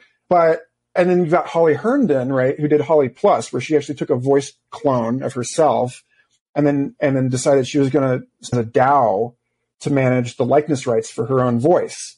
And so other people, like she did this cool thing at Sonar Festival a couple of years ago where like she had a mic and you can pass the mic around and people can sing and it sounds like Holly, but you can't use it without getting an approval from the DAO. And of course, that's nonsense. Piracy, is this sort of ineradicable force like viruses. Viruses are just a fact of life. And so like, it's naive to think that, that system is going to solve this. The arms race is going to keep going. Yeah. I think it's one thing to enable better solutions or new, more digital age appropriate solutions. And it's another thing to think of those solutions as needing to be all encompassing in order to be valid. A lot of the, let's say, blockchain or distributed ledger based solutions are really interesting and they open up models for sharing that physically they weren't possible before in the digital age, but they're not perfect. They're far from perfect. You can still route around them and hack around them. And, they don't penetrate into the physical world well enough that if you sold a car via NFT, that would prevent the car from getting stolen or something, and so kind of like managing our expectations around the limits of these things can be helpful in thinking about their viability. I think what you were talking about in terms of, shared attribution, like Ivo was talking about, and micro payments where somebody can download a car and print it in their garage, but each separate part was 3D modeled by different designers and they all get a micropayment payout for each individual part. It's very possible. There will still be people that hack a system like that. I guess right now where so much is happening so fast that we can't actually get regulation out ahead of the technology development, and they don't want to be the chilling effect. They don't want to get into the middle of it and stop the innovation and say, no, you can't, you can only build what we can regulate. And so like it's going to continue to stay ahead. And even, for instance, let's say the most moral possible or most ethical AI library were to come around where it was 100% opt-in and no artists were in it that did not completely opt-in so that nobody could have any of those issues. That's not going to put Stable Diffusion or Midjourney back in the bottle. So that software is already out there in the wild. You can't make it go away just because you came up with a more ethical way of going about it. And it'll be hard for them to compete because the database will be smaller of artists that it's deriving from. And so then the now wild pre-censorship version would just still be a little better visually. Yeah, they censor billions of images. Yeah, it's like 5 billion images. Yeah. And some of them are completely random. They're not artwork at all. They're just stuff online. But so, I mean, I think there's definitely a more ethical way than the way we just launched all this, or the world just launched all this stuff out. But I don't know that it's going to be able to get out there and get ahead fast enough, or get to level to neck and neck with what's out there fast enough that it will gain the lead. And so you have to accept that there's going to be a legitimate marketplace where people are doing legitimate business on these platforms. And then there's going to be what people decided to hack. And that's going to be floating around all over the web too. And it's all going to have to coexist. Yeah. I just posted in the chat, haveibeentrained.com, where you can search the Lion database, a couple of the Lion databases, to see what images are in there. I agree with you, Julian, that I just don't hold out hope that policymakers and regulators are going to get ahead of this stuff. And this is a meta problem on all tech at this point, right? Like the meta problem being that like our system of governance selects for ideologues who are good at raising money and campaigning rather than selects for people who know what the fuck they're doing when it comes to regulating technology and stuff. So, and that itself, I think, is a problem that will only get worse before it gets better. Probably won't get better until like the U.S. government collapses. In my view, like I really think that things are going to get dire before we get a governance system that can actually deal with these things responsibly. And I would love to be wrong on that. I would love to see our governance system somehow reinvent itself, but just having worked in that world as long as I have, I'm pretty cynical. So all that said, I'm trying to take a perspective of what is my own ethical relationship to this, since I can't rely on policymakers to outsource this. I wish I could, because that's a much better solution than us all volunteering to be good people. But the way I'm making sense of it is basically if I make any money off of AI art, and a big part of that art was prompted by an artist's name, like this shirt. James Jean is one of my favorite artists, and he was a major part of this prompt. If I started selling these shirts, I would voluntarily give him a cut. I don't know what that cut would be. I figured that out, but I just feel like that's the only way that I can have a sense of integrity around this, because I don't think it's the same as if I made this by saying goopy, drippy, colorful t-shirt or whatever, then I don't owe anybody. Right. But if I'm using somebody's name and it's their distinctive style behind that artist, I feel like at that point they deserve some of the value that was created, I mean, I can completely relate to that, but then I started asking myself, well, what if I've used 8 or 10 names of very different artists and none of the results look like any of their bodies of work? Yeah. Because I've mashed in so many styles now that you could never recognize who that's supposed to look like. It's completely distinctive. I've even been doing that with film styles lately, putting several of my favorite directors' names. And once you put enough names in there, there's no way to formally credit anyone. It's just too mashed up. There's totally. There's nothing specifically James Jean or Jodorowsky or about that image. And it makes it more fun. Then I can just start saying this is a point of departure for something new. It doesn't have to be a reference to the past. Yes, I used many elements of the past in it. Anyway, I guess my bigger point is just that if I used one artist name, I would feel much more obliged to give a cut to that artist. Where if I've used many, I just feel less so exponentially as I add more artist names and genre names. I'm not obliged to anyone, Yeah.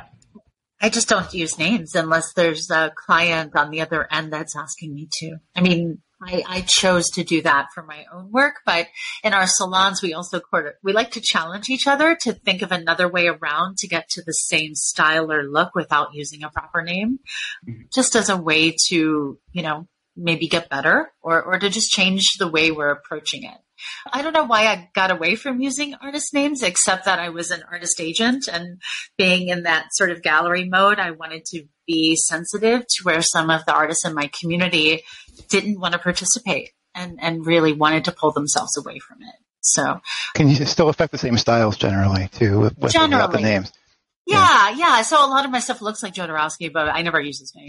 And I have used names of those who are not living, but for the last 3 or 4 months, I've generally avoided, especially living people's names. And that includes, actors, except for Pee Wee Herman, because Pee Wee Herman said he liked AI art and wanted it. So I was like, let's give Pee Wee something. Yeah. Go ahead. No, generally I'm of the same inclination where I tried of the 25,000 images I've made in the past 6 months, most of them, the vast majority, I did not use any names, but I made an exception. I have this funny, break my own rule on purpose and break it all the way. So the ones that I've used artist names, I've used a mountain of them, like just a pile.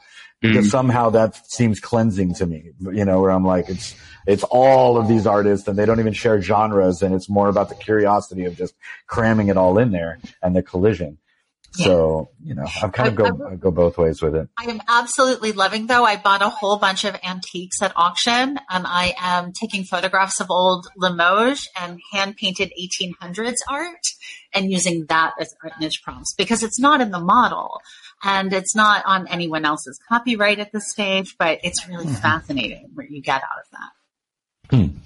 It strikes me that this conversation is veering rather close to another conversation, which is the question about the relationship between two-parent and multi-parent child raising, and that because, people, cornbread suburban, white bread, suburban American types tend to be like, oh, polyamory. Well, who raises the kids? And Chris Ryan, who I've had on the show, talks a lot about other precedents in other cultures where, people find it completely natural to just treat children as the child of an entire village.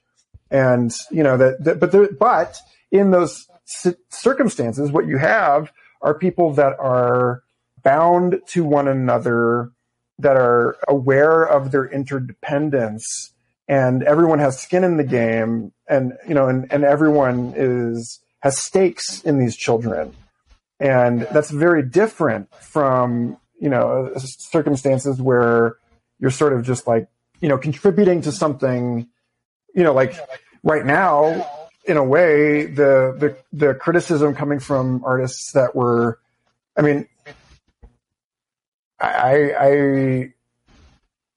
it strikes me that this is a situation akin to the stories that you hear from the UFO experience community, where people had, or the X-Files, right? Where someone was abducted and they're they had some weird pregnancy, or, they had tissue removed from them, and, in order to create a fairy hybrid offspring or something, and so, I don't know, Micah, you live in a scene that pays an extraordinary amount of attention to consent, so maybe you're the right person to pop off on this line of thinking. But it strikes me that, that this is, the math on these two things is very similar, and it speaks to this much deeper problem, which is our inability to reconcile the way that these tools that are designed in order to create greater convenience make us sort of less, we end up in a situation where we owe less to one another, or at least we act like we do. And so I'm curious what you all think about that. I'm glad you brought up consent, because I do think that is what makes I like where you kind of went from that metaphor of like co-parenting and stuff, but I think that's the consent line is where the metaphor doesn't work, right? I'm not a parent, but one of my favorite things about being where I am in basically any like small tropical town, you have packs of street dogs and cats, and I love animals, but I don't like that in Oakland, for instance, every dog is owned by a person and has like a home and needs to be in the home at night. And it's just, whereas here I walk around my neighborhood and I know all of the dogs. I don't know their names. They don't have collars, but I know all of them on site. I have a relationship with 7 dogs and 6 cats in my neighborhood, and they just belong to the place and the community, which I love. It's just such a cool feeling that we're all feeding them, we're all taking care of them, we're all giving them pets as we go by.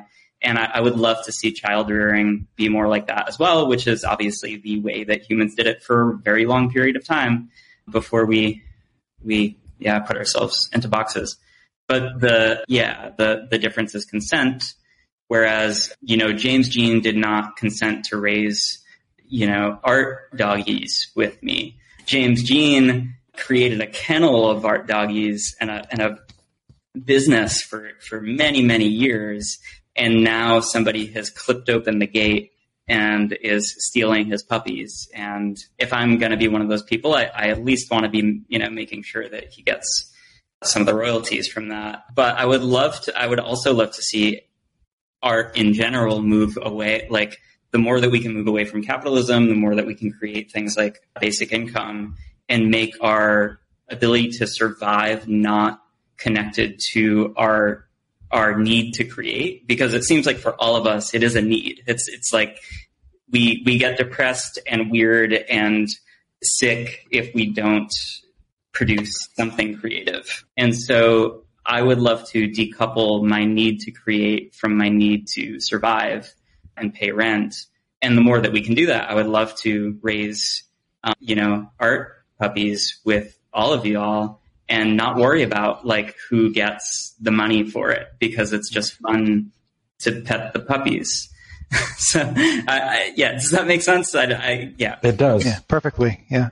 It sounds, I would love that too. I'd also be concerned about like the unintended consequences of like the strings attached to a hypothetical UBI and falling afoul of whatever authority distributes that.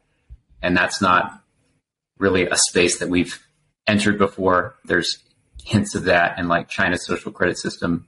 And I think that's a very different conversation. It means testing for it to work, but of course getting it without means testing is particularly hard in the US for sure. Mm-hmm. Yeah. I'd love it. I'd love it to work, but I'm concerned that, ethically doing it is going to be challenging.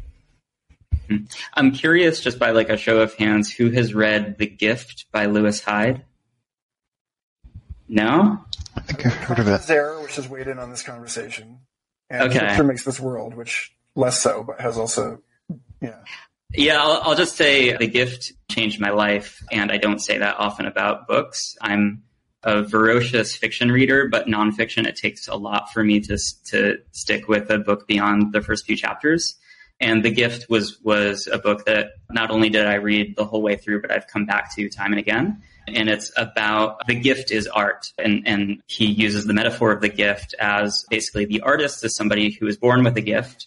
And it's this, your muse, whatever, it comes into you, and it's this creative thing that needs to find outlet. And it's like a flowing river, and you are in the way, and you either get in the way of it, or you block it up with trying to, own it or monetize it or whatever. And all of these create blocks, and that creates, a blockage to the flow. And that creates a certain like pain in you as an artist, or you open it up and you allow it to flow as a gift from you. And it has to do with, just sort of the economics and ethics of art as a business. And I hate that artists have to be business people. I hate that I have to be a business person and put a paywall between my creativity and the world, but it is what it is right now. And I think anyone who is interested in thinking about this is should read that book. It's great. So there's one last question I have for folks, and we kind of touched on this already, but I want to give it its due, because my buddy Michael Jacobs, aka the ungoogleable Michelangelo, wrote a piece recently called "From Mind's Eye to AI," where his critique of all of this, which I've heard other people plenty of other people have made about media generally, and this is Neil Postman in Monopoly, going all the way back to the apocryphal story of Thoth bestowing writing on human beings, and the concern that what happens is that no one's going to remember things because we can just put them in a book. And this is the case. Like when I spoke to Caleb Scharf for Complexity Podcast, and we talked about how I brought up that the human brain case has actually gotten smaller in the last 25,000 years, and as a function of the fact that we are less solely reliant on our own gray matter to do this stuff, because we've outboarded so much of cognition into it's Jeffrey West talks about how each if you put us on a curve of biophysical scaling, each human being living in a modern technological society is actually using as many calories when you count all of the support systems as a 30,000 kilogram mammal. It's insane. It's a King Kong. Each one of us is a King Kong metabolically, in order to have this conversation now with all these servers and, the supply chains and power farms and stuff. Anyway, all of this boils down to, Michelangelo and other people like J.F. Martel, who I heard speak very eloquently in the past about, the way that the TV has replaced the campfire that we all used to gather around. And there's a difference between the red light of a fire and the blue light of a television. And what is that difference? And when I had Adara on this podcast, and we talked about how VR was kind of becoming this prosthetic dream space that we were colonizing without, in the way that people came to the Americas, and we're like, oh, they're uninhabited. And what's in there? And what are we trampling on without realizing it? And so this, Topher especially, perhaps because you have such a long-standing and active dream practice, because for me, when I look at, when I'm up all night dicking around with Midjourney, I am not dreaming. I may be taking melatonin in order to sort of compensate for the fact that my brain isn't going to be producing it while I'm staring at my phone. But I am keenly aware of the fact that I'm interfering in my own natural cycles and processes. And maybe this isn't entirely a bad thing, but I think everyone is pretty well established that we can't do entirely without sleep and dream, and that their dreams have a function. And, so yeah, that yarn ball of stuff, that's the last thing I think really needs to be spoken to in this conversation. But what was the question? I feel the theme, but yeah. The question is just are we not only wilting our own abilities to, generate art by hand and the various amazing blessings that come with the, actually engaging that embodied practice as illustrators, as we move on into this extraordinary realm of new creative possibilities. But are we wilting our own imagination? Are we wilting the faculties of our own ability to dream? And that's basically it. Yeah. I get the question, and I was grappling with that one with a friend yesterday, and I would say that it's both. I don't think as a lifelong book reader, I had to visualize everything while reading all those books. And so I loved the visual arts because I could struggle to make what I saw on the screen or on the page match to whatever degree I was able what I saw in my head. But I had a long-standing practice of visualizing things in my head while reading books. And I'm pretty sure books are migrating mostly to screens, and visual media is more abundant than ever. There are more movies and TV shows than there ever could have been before, and even more available. So I think our generation and everyone that grew up already visualizing, we're just going to get better at visualizing because this is just even better, faster tools. But I think that the saturation of culture with this will give kids less opportunity to flex that muscle on their own the way books would have forced them to.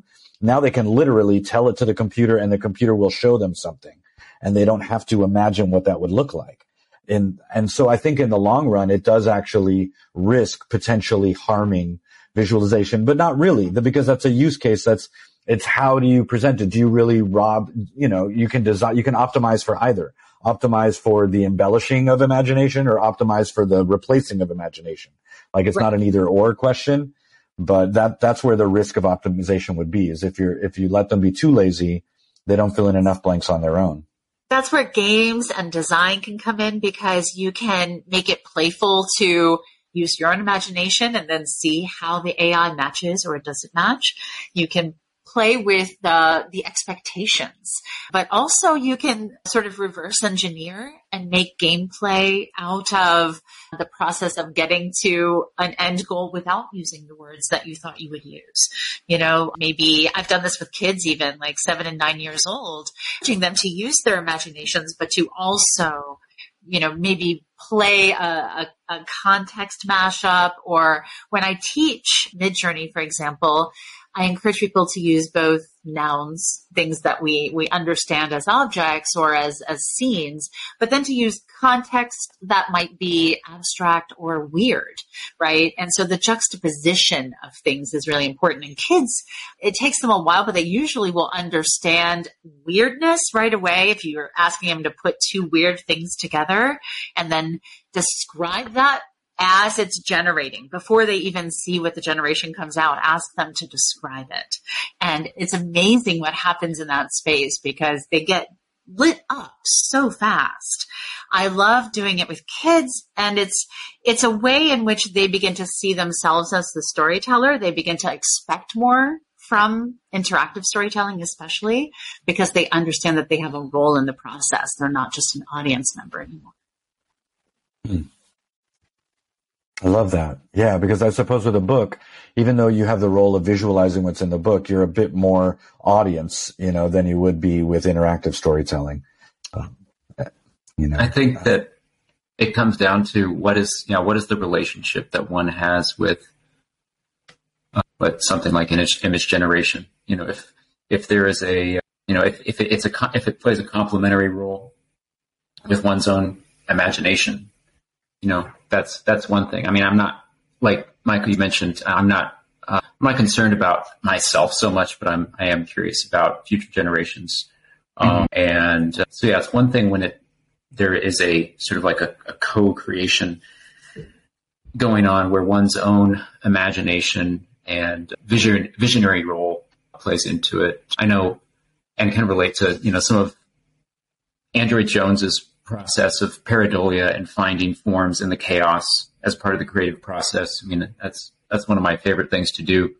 And I've done that a little bit actually with like abstract Midjourney stuff too, but it is so much more satisfying when I experience it myself. I'm going to bring up a quote from someone else in the meantime. I'm going to follow up on that, but I also want to point out that if one is over-reliant on some of these processes that are, I guess, more disassociated from one's own internal imagination, it could be a problem when one is sort of very reliant on this sort of imagination replacing performance enhancing, image generation drug. And are you just like one EMP blast or, solar storm away from being like, well, what do I do? Awash without it. But there is a quote I want to read you that I've got right here. I don't know who wrote it, but it is from, I was actually meeting up with someone to talk about image generation work. And they saw this in a coffee shop earlier that day. And it says, quote, "Its continued evolution as the perfect tool for expression points to the day when the complete novice can surpass or at least equal the well-trained expert. However, the most important aspect of the creative process that can never be so easily imitated is the deep satisfaction associated with mastery of a skill. End quote. I like that.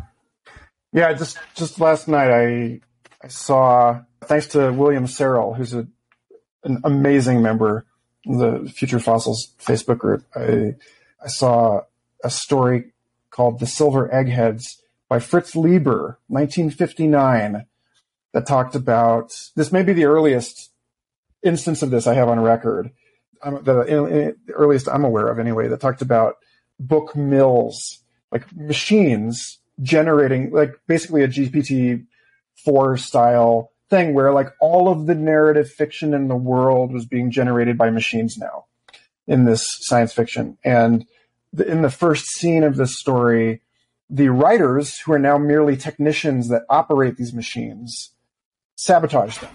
And suddenly the world is deprived of book mills, and people are sitting around trying to write stories, and they can't because everyone has forgotten how.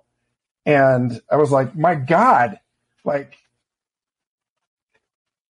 you know, every once in a while, somebody like an Olaf Stapledon or something, you know, gets this like so many decades out that it's impressive. I think that, yeah, maybe the last thing I care to say about this is I agree with what you all have said about, like, the issue is not whether any of us individually stop, quote unquote, developing, like speaking the language, stop developing these skills, but whether there is enough, whether there are seed banks, basically, of people that retain these capacities, so that if there is an EMP, somebody still knows how to build a thing. You know, somebody still knows how to do it. I just find this so hard to imagine, because especially when you talk about the death of stories or something, like once they've been automated, people forget how to do it. As far as I'm concerned, we are literally made of stories. We are everything that humans think they are is just a big giant pile of stories. Yeah, the self is a story. Yeah. We tell ourselves and each other. Yeah. So I just can't imagine peeling back enough layers of that onion to get to a place that was like so Buddhist and empty that like we didn't even remember how to make stories. Like, would we even know who we were at that point? Would those people even know their own names? Like, it feels unimaginably far and like a very thin risk. You know, I can imagine humans forgetting advanced engineering much faster, or tax law much faster than they could ever forget, like, how to make stories. You know, that's like the most innate human thing, you know. So, but I think there's a lot of different craft style that does get lost to automation. And I'm kind of okay with it. Like, it came up earlier and I didn't want to interject because everybody had beautiful things to say, but like, maybe it's positive. It's a positive note to close on that. I think it'll only add value. The greater scarcity of handcraft will just make it that much more valued by society. And if anything, we'll see a resurgence of people making that and doing that and the valuing of that as it becomes more scarce, because we'll become so saturated in all the synthetic, you know, images that people will just be like, I just want to feel this around me. I don't want to feel that other thing. And they'll surround themselves with handcraft even more. And I really feel like it's not at risk. Like, we're not going to kill, you know, arts and crafts by using our computers so incredibly well. Quite the contrary. I think it'll make those things be even more revered and held up to be valued. Plus, there are people who haven't been able to participate in visual art for various reasons. I mean, whether it's disability or chronic illness or whatever. And I think it's, you know, I mean, it's opening that up to them too. So that's another side of it too. I'm not saying like that's the only side of it, certainly, but that's, you know, one thing I don't think has been considered very much is like, I don't feel comfortable with saying like, oh, they shouldn't participate because they haven't put in the time, because, you know, like, it's like, no, like, everyone should have the ability to participate in that if they can, you know, at least generating images. I mean, the consumer side of it is a different story, but. Absolutely. And like, even in the question of visualization, whether we'll lose our imaginal or visualization capacities, there are people today that literally cannot visualize. They, you know, that already exists. And I don't know, you know, it's not, it's not an absolute given gift. It's not granted. I personally, my internal monologue, is verbal. I hear words. I hear a stream of consciousness that is verbal, but not everybody. I don't think it's even 50%, or I don't know what the percentages are, to be honest. Not everybody hears their internal thoughts as words. A large majority of us does, I think, but not 80 or 90%. And I always wonder what it's like inside the minds of those people that don't hear a stream of consciousness as words, or the people that don't visualize 3D visualizations in their heads in full color the way I do. And because obviously they have fully functional minds, So I think like the neurodiversity question, we can't even imagine the kind of adaptations that are waiting for us around the corner. And this is not going to be the only catalyst of them. This is going to be one of many. There may be people who awaken their ability to visualize by using these tools that would not have any other way. They wouldn't have had the patience to stick it out with a pencil. So, I just try and stay open to all the possibility that's out there. Nature is incredibly creative.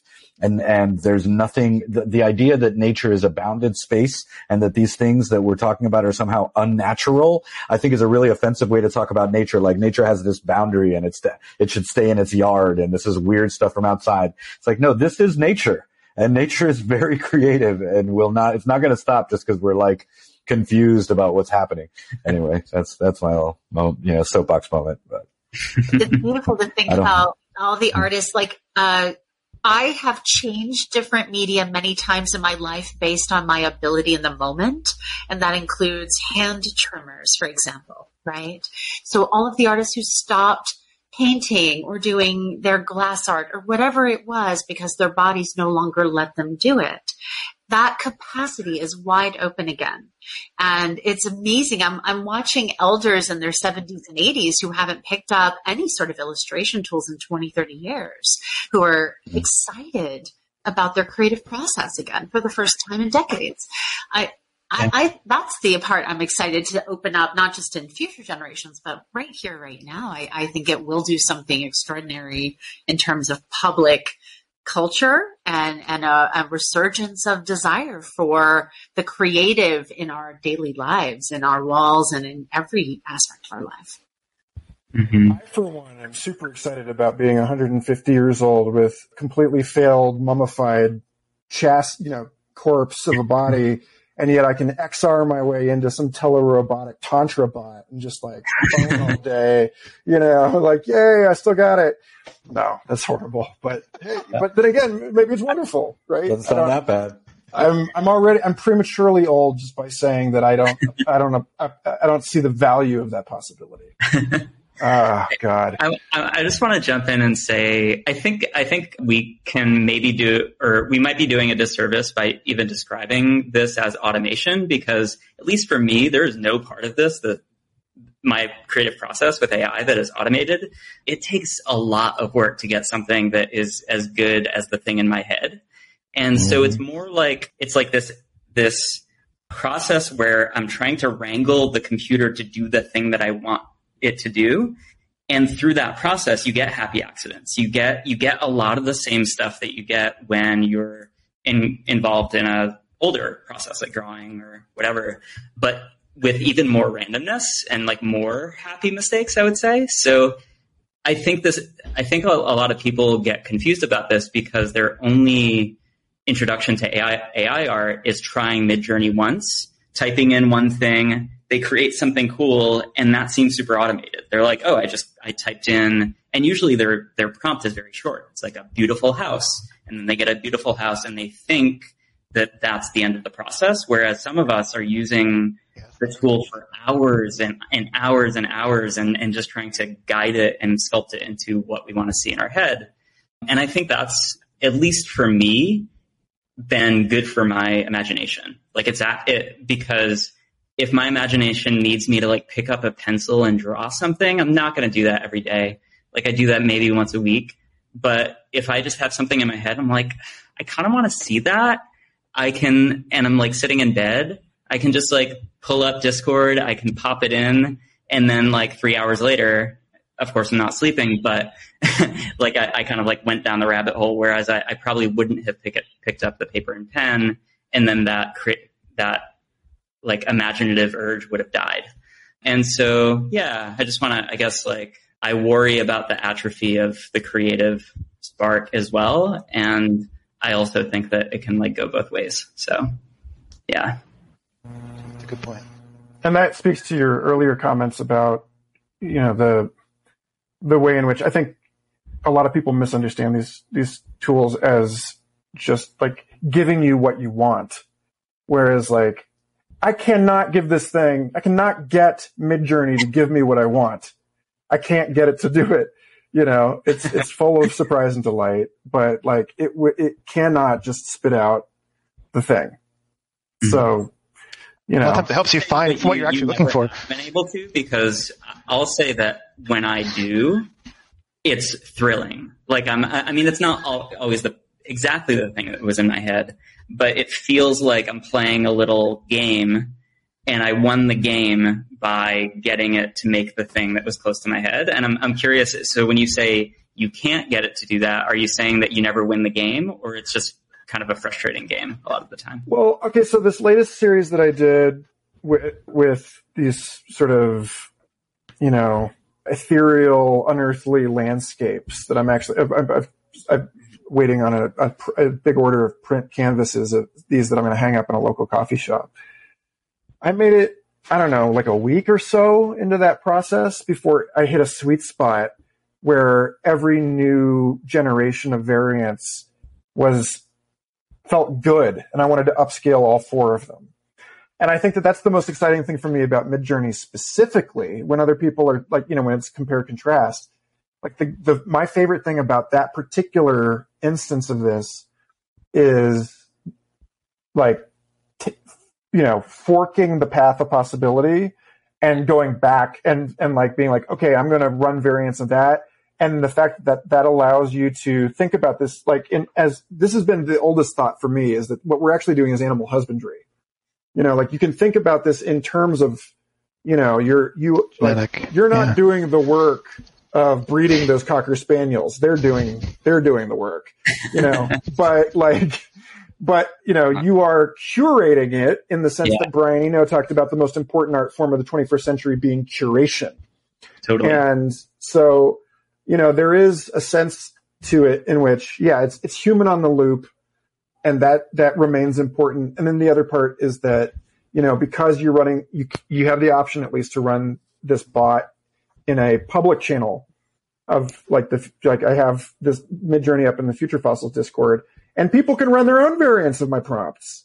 And I love that social component. Like Evo, you know, you're talking about, you know, that social piece of it. And I think that, you know, like there are tools like Endless.fm that are exploring this with music, where, you know, your people are like mashing your samples in real time. You're working together in an internet audio workstation. You know, and I think that's a really exciting piece of it. But at the same time, you rescind control when you are co-improvising with other entities, be they, you know, or living or mechanical.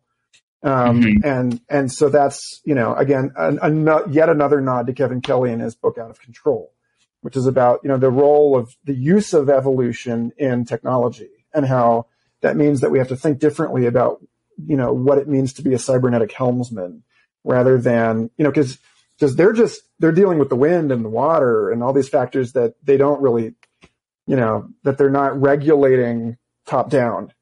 And so that's what I mean when I say, like, you know, the most, you know, I felt most pegged by your hippie that was talking about how the AI was like talking to their subconscious through the machine. Like that's something that Scout Wiley and I have been, you know, talking about, is like the use of these tools as a kind of 21st century oracular interface, you know, where it's like the I Ching on a, you know, for computers or something. But that character was definitely based on you, by the way, Michael. Son of a bitch.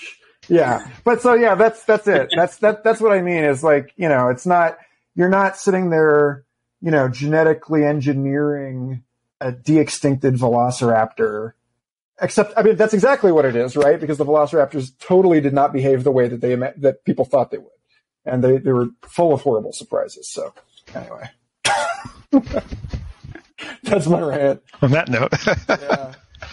Yeah. Thank you all so much for being a part of this. If anyone else has closing thoughts, now's your time. But otherwise, I think people these are amazing artists, each of you in your own way. And you should, if you're listening to this, if you don't know who these people are, you should go now and follow them. So thank you, Michael. Thank you. Thank you, Michael. Thank you. It's a good conversation. Yeah, thanks, one last Michael.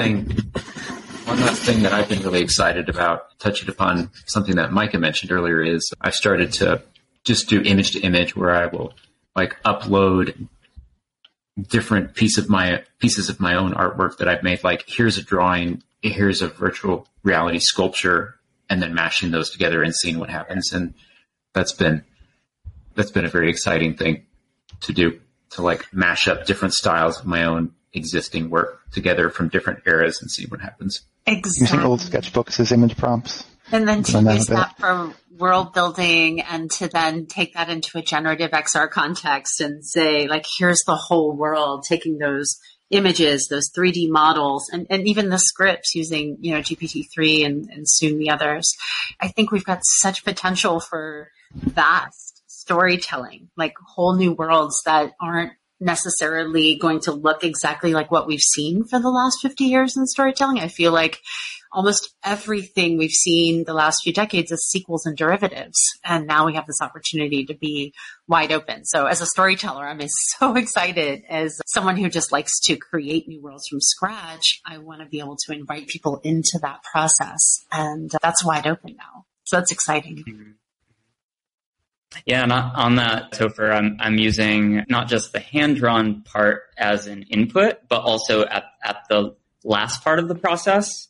When the AI gets it 98% of the way there, but then I pull it into an app like Procreate where I can, do digital art on my iPad. Totally. And it's kind of feeling like almost like that middle portion is the part that we're convincing ourselves is a normal thing for a human to do, but it's actually kind of insane. If you've ever been an artist and worked for hours and hours and hours, shading this one little part of this thing, it's kind of insane. And I do it, and all of us as artists do that kind of, it's like an OCD sprint to get this thing looking the way that you want it. But I'm kind of excited to see how much more I'll create if I can reduce the amount of time I'm spent doing the, small shading of that little corner of the screen and doing the more front end and back end where I'm imagining the thing and then I'm doing that final polishing touch on it. So yeah, totally. That's what I'm excited about. So, oh my God, I feel like we could talk about this for so long. Yeah. So that's the last thing I'm going to say. Yeah. And one other thing I just started doing is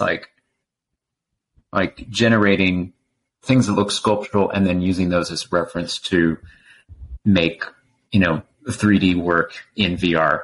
So doing a collab with someone else in Gravity Sketch or something simultaneously. And we're both referencing, a Midjourney image, and then we're working on different parts of that and sculpting it in 3D, etc. Yeah.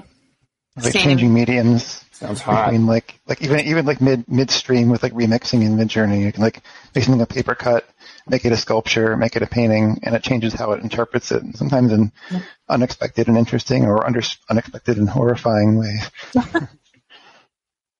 Well, on that note, I can feel the resentment vibes coming off my wife right now for not helping with these kids. So I'm going to scoot. Thank you all again so much. If I can, you all have a great.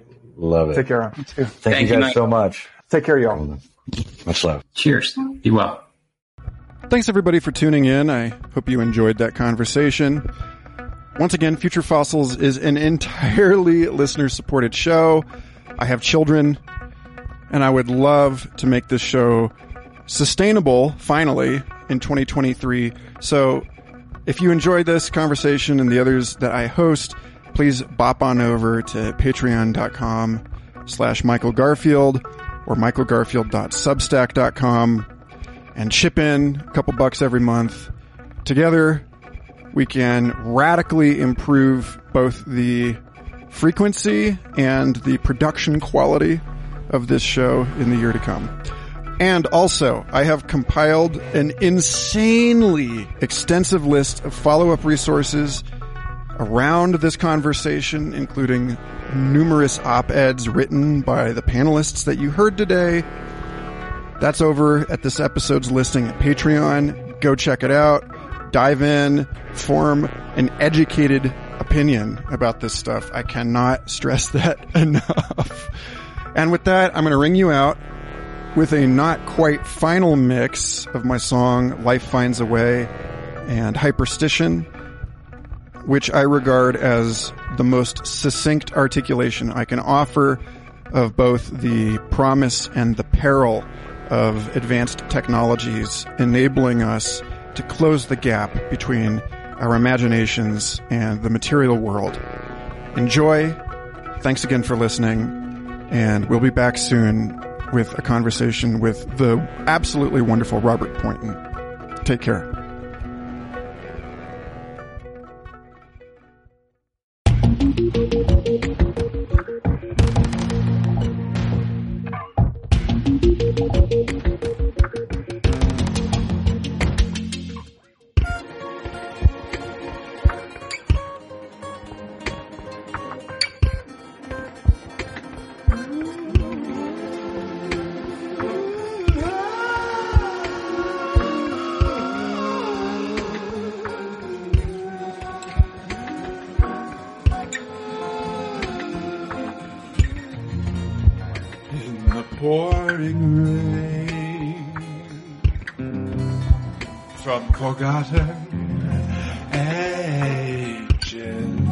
Switching given sexes through electric fences, long extinct barriers, smarter than we think, dodging categories, towering for stars. Life breaks free. Life expands to new territories, painfully, even dangerously. Life finds a way.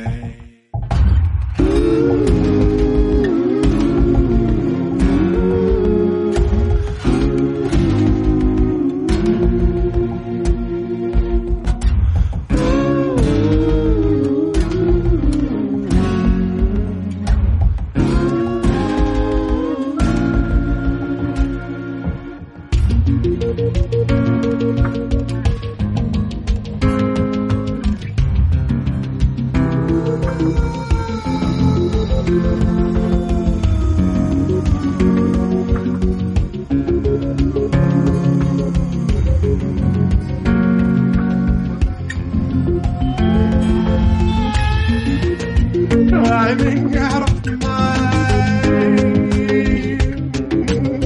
and the films and books and toys and rides, shaping generations, realer than imagination, fiction true as facts, chicken teeth are bad.